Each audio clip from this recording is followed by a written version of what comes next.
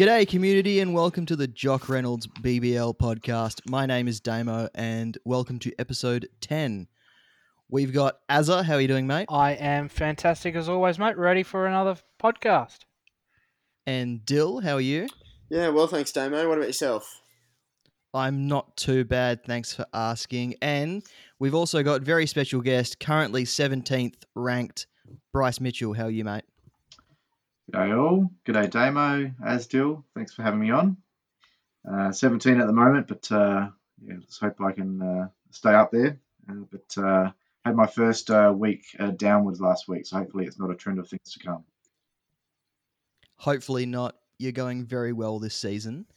There's only 3 rounds left after the Scorchers Heat game this afternoon. We're recording this before the end of round 10.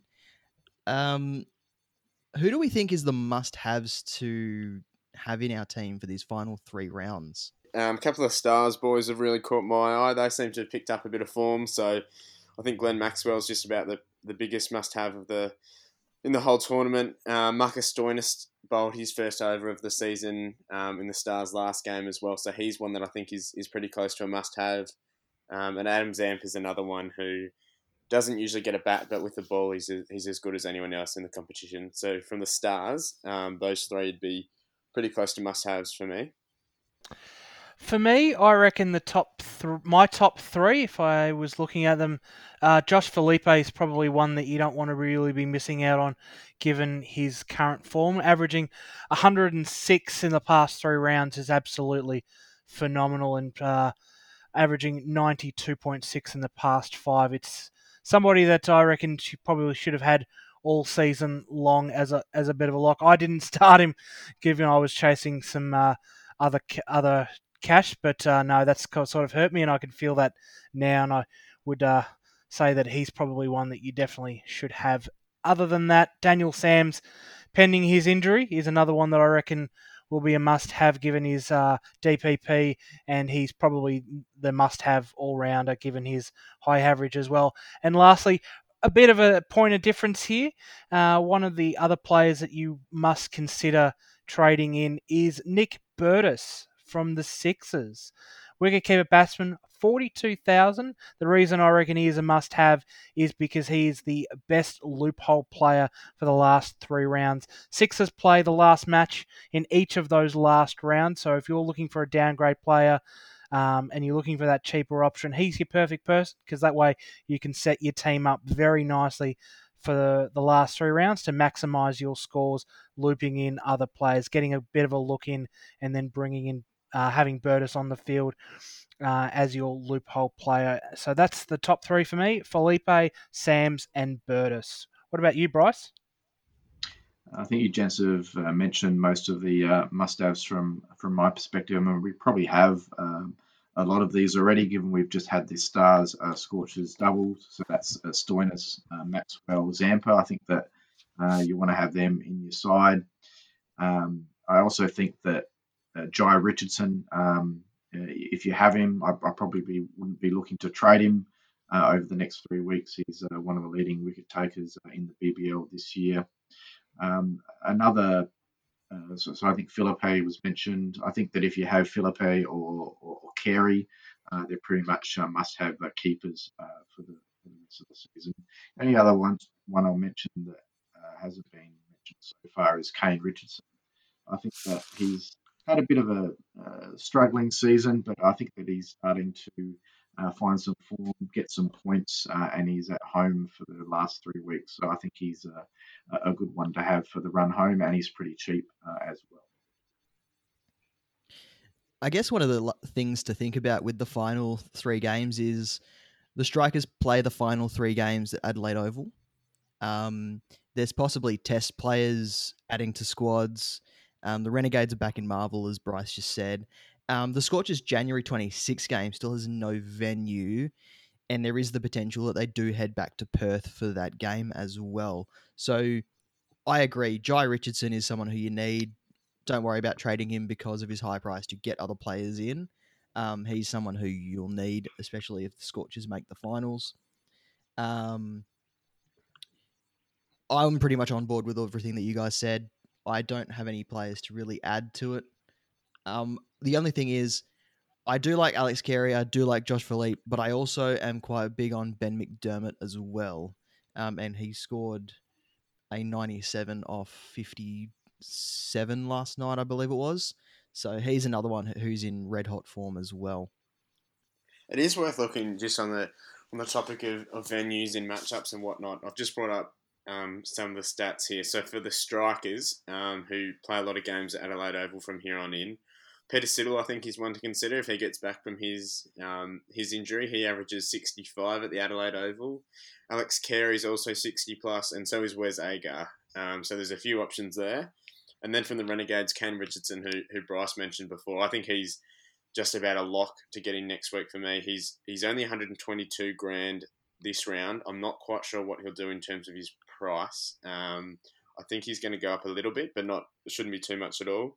And he averages 90 at Marvel Stadium, so he's one for the Renegades. And Aaron Finch, he's so out of form, but he also averages 76 at Marvel Stadium. So if you can loop Finch, I think that that could be another option too.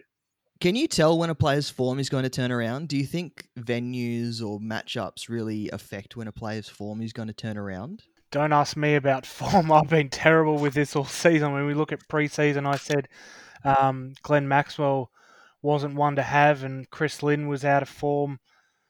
And now look at we're 10 rounds into the season, and they're both one of the top ranked averaging players of the season. So they definitely do turn them around at some point, but it's a bit of an unknown. But it is a risk you can take. I mean, when we looked at Lynn coming back after the injury, a lot of people jumped on him purely because of the double game round, and it's paid off for him.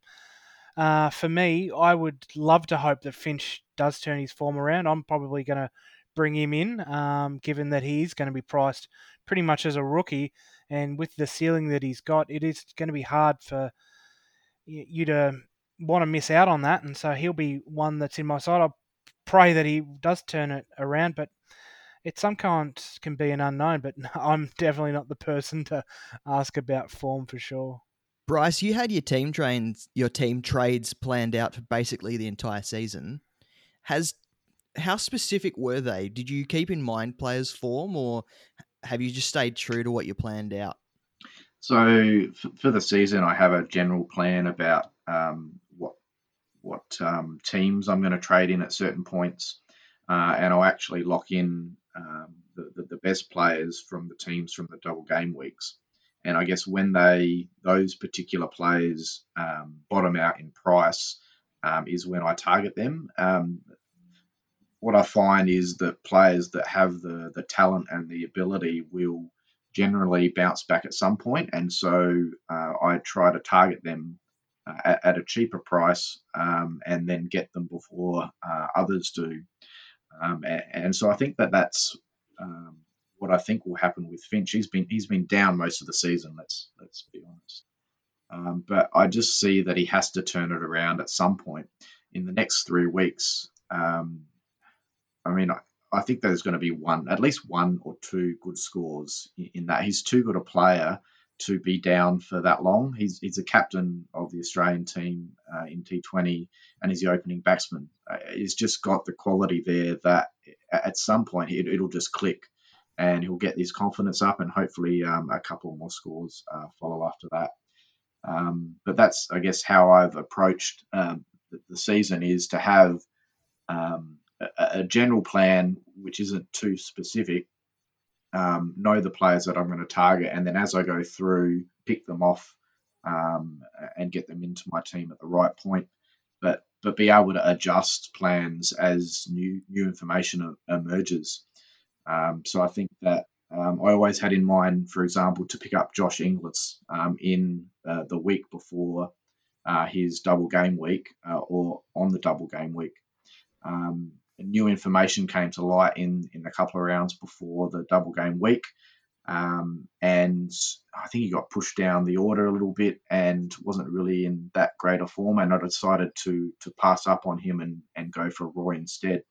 So I guess while I always had the long season plan to get him as my keeper, new things happen, new information emerges, and the ability to kind of adjust things on the fly is I guess the approach that I take. It's kind of a flexible long term strategy and trade plan, and that's I guess one of the reasons why I've had a successful season, the ability to have a long term plan, but also adjust on the fly as you're going through.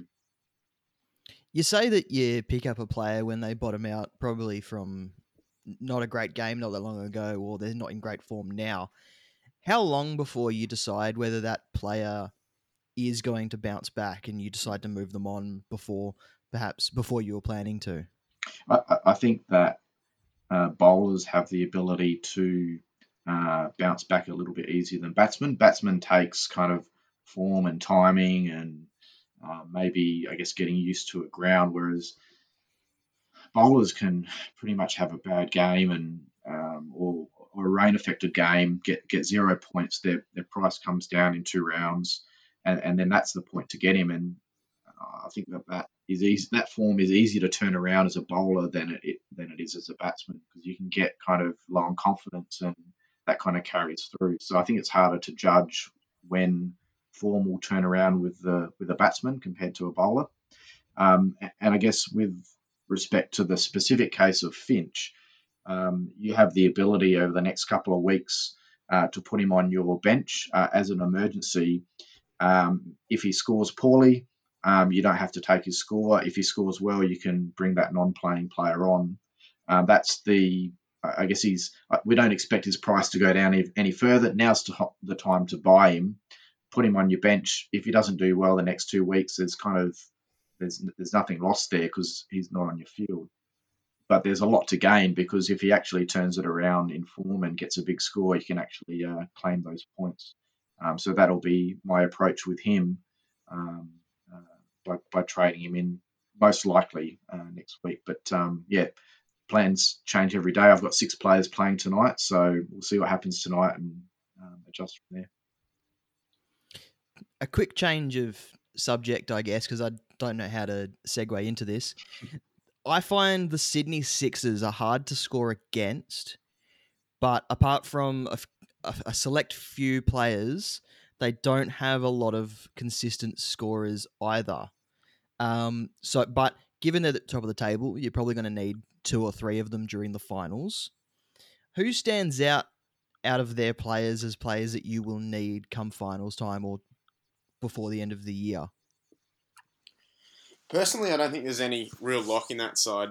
Dan Christian, I've had him since the start, and he's been awesome for me. But the Sixers have a lot of players still to come back in. So that's Moses Henriquez, Nathan Lyon, Mitch Starc, these sort of players. Sean Abbott's another one. We don't know how that'll change their dynamic. So I think Christian obviously will still play a pretty pivotal role, but whether or not he still bowls 3 or 4 overs each game, or whether he solely stays as a batsman, that's still all up in the air. Rotation's another thing. He's obviously an older body. I think he's 38 now. Do they give him a rest like they've given O'Keefe and other types of rest throughout the season when they get all these Test and Aussies sort of players back in? I'm not really sure. Philippe, I think, he's one that is good to have. Christian's another one that I don't think you would trade out by any means, but other than that, I don't think there's too many real must-haves. As you said, they're so inconsistent. Carlos Brathwaite's one that some weeks looks awesome and then other weeks hardly features. So, yeah, I'm not sure. What about yourself, Azza? Yeah, look, similar sentiments there. I think Dan Christian's probably got a bit of a red flag over him with the Oz players to come back. I'll probably be giving him a miss, but he has been performing so well, and he is so dangerous with the bat and ball. When he turns it on, he is just an absolute superstar of the game. But yeah, there is too much of a red flag there. But I do agree, Josh Felipe is probably the number one player that you would have to have from the Sydney Sixers. I am very, very interested in Sean Abbott, given his previous pedigree in Supercoach, averaging 85 last season. He is priced at pretty much close to 220,000. It is a huge price to pay with only 3 rounds to go, but he is an absolute superstar. He was averaging 2 wickets a game last year. I reckon he's probably going to be one that I will definitely consider if when he is named, if that is going to be even next week. But given he hasn't played as for some time, it is another red flag as well. But I'll tell you what, with with 3 rounds to go, and given where I'm sitting, it's a risk that I'll probably take head on. And Bryce, what about you? You had a view on this. Still trying to form a view on the Sixers specifically. I mean, I think that in BBL Supercoach, the scoring is very up and down, and I don't know whether the Sixers scoring is more up and down than other teams. Batsmen tend to be more up and down than bowlers. So if you're looking for consistent scoring, all-rounders and bowlers are probably a better place to target. I know with my team, I tend to have more bowlers in my bowling slots and all-rounders in the batting spots because the batting scores can be very inconsistent. So taking Josh Philippe, for example, his last 2 scores have been huge, 119 and 129. But since his round 2 score of 140, he's gone 26, 22, 73, 68, 5, and 37. So if you're going to take on a popular player, he's potentially one to fade and not have, and maybe take someone like Carey instead. But it's also dangerous with a player that has such a large ceiling. If he goes big and you don't have him, then you could be behind the pack. And I think that's where I've found myself the last couple of weeks as a non-owner. I need to make a decision on whether I continue to take him on or whether to cancel that out and get him into my side like a lot of others have. I guess some comments made about the Sixers lineup. You probably have 3 players there coming from the Australian Test team back into that side, which is going to cause a bit of a shuffle. It's actually probably 4 players now that I'm looking at it. So Moses, Enriquez, you've got Sean Abbott, who hasn't been playing in the Test team but has been not available as he's in the squad. You've got Nathan Lyon and Mitchell Starc. I probably expect Lyon and Starc to have a week or at least a round off before starting to play BBL, but that's a little bit speculative. But if eventually all 4 of those players will come in, which will dislodge a number of players in that side. While Dan Christian is aging, as I said, he probably has a pretty critical role in that team as far as bowling those 2 or 3 overs and also being a critical part of their batting lineup. I know that Dan will be pretty keen to play if he's not carrying any niggling injuries or any soreness. But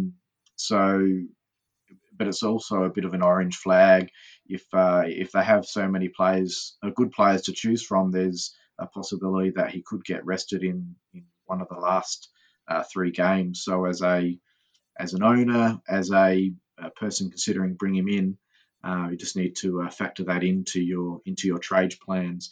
In particular, as Sixers play in, I think the last game of every round. So right. if you're thinking of bringing him in, and then you bring him in, he might actually be rested in the last game. So something to be a little bit wary of and take that into account as you're setting up your team for each round.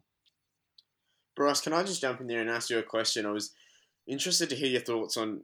You said you didn't own Philippe at the moment. How do you decide which players to take on in terms of high ownership, and which players to go? No, I don't want to take that risk, and I'd rather just pick them. And if they fail, everyone's got them, no issues. How do you sort of decide who to pick?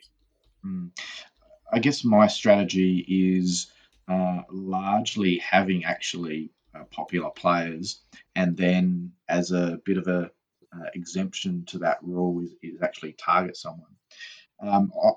I like to target a player like Philippe who has a single game week with a player who has a double game week or a double game week coming up, and that's the reason I don't have him at the moment.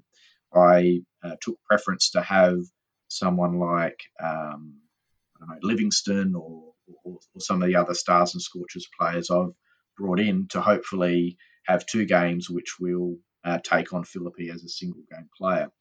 I guess that theory is out the window now that we only have single game week rounds in the last 3 weeks. So, yeah, how to pick those players.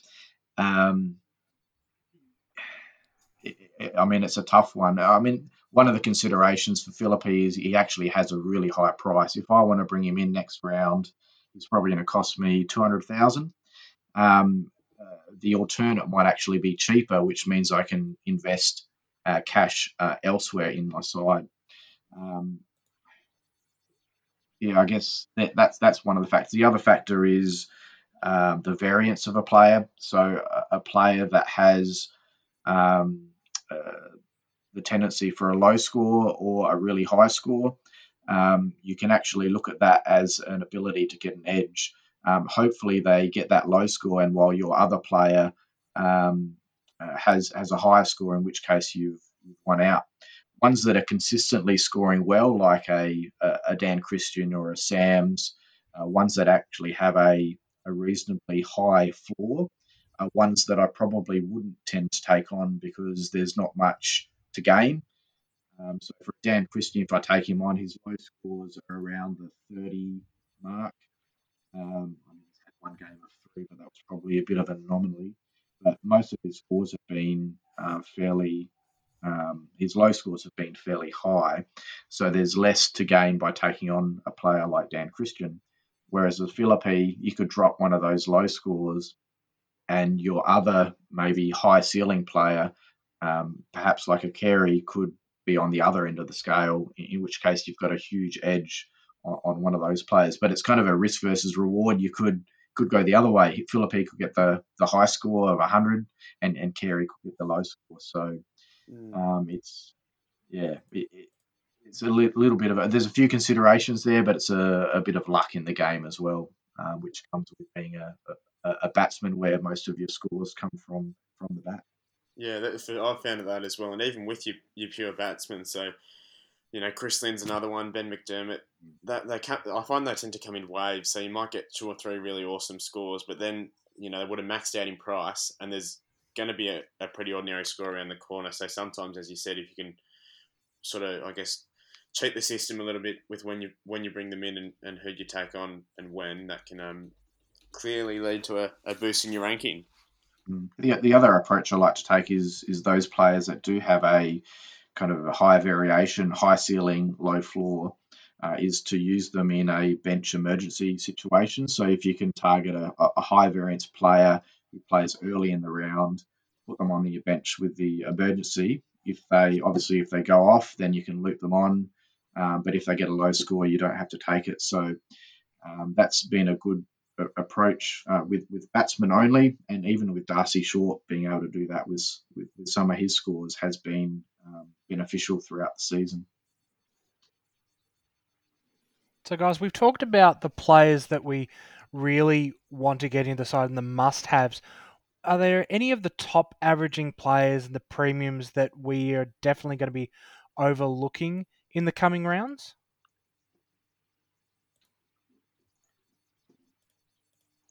Good question without notice, that one. Let me see.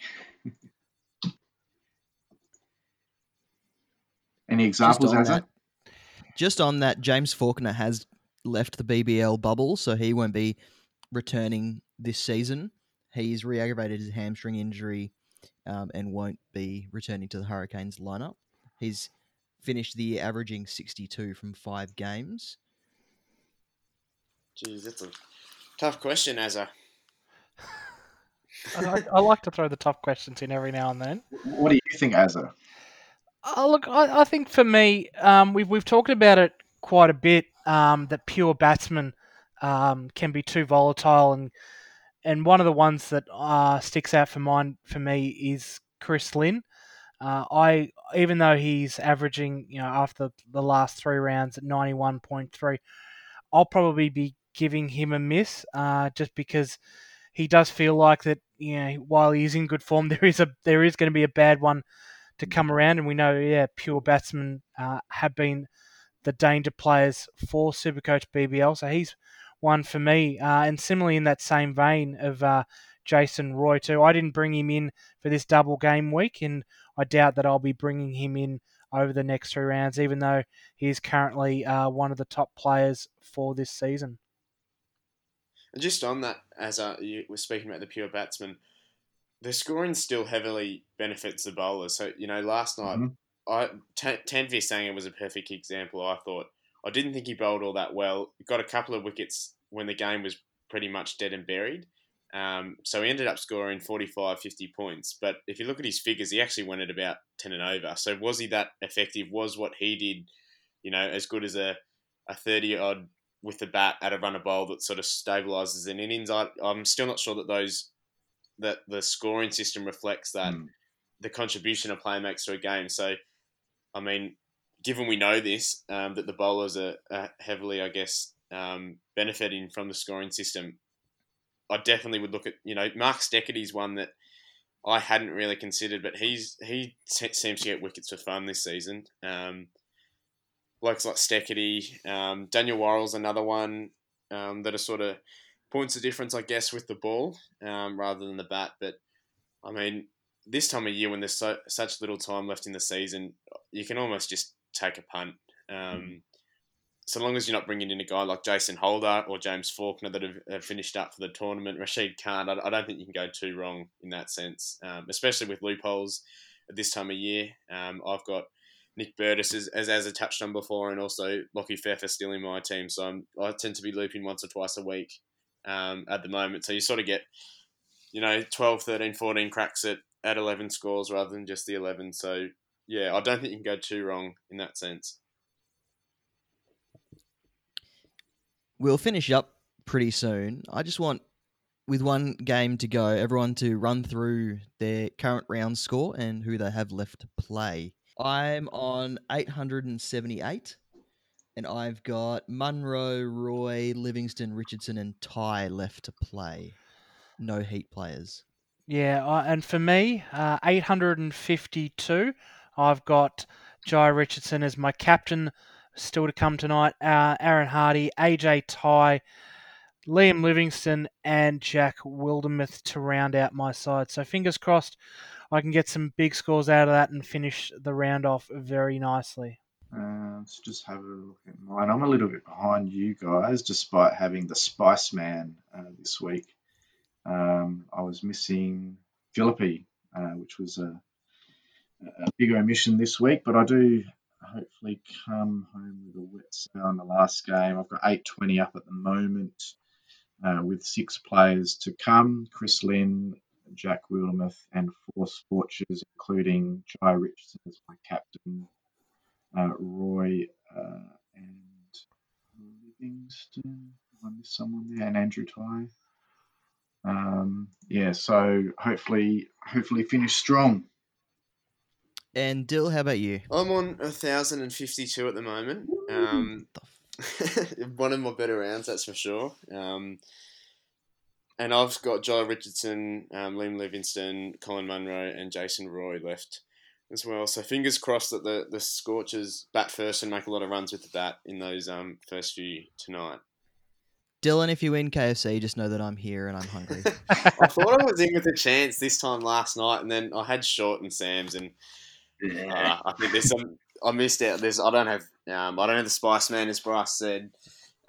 Zahir Khan. There's a few of the big hitters that I think you'll get teams that have a few more than what I do. So either way, hopefully it's an above par score this round, and we move up. But always next round. All right, and I think we finish up there. Thank you, Bryce, for coming on the podcast again. It was great to have you back. Yeah, thanks, Bryce. Legend. Thanks for having me again. And Azza, you were a bit quiet this podcast, but it was great to have you here as well. I'm always around, always up for a chat. It was always good to be on the podcast. And yeah, as always, if anyone ever has any questions, they always know they can throw it out to myself, Dill, Bryce, or Damo on our Twitter handles. Thanks again for having me on. And yes, here's hoping for a good finish to the round.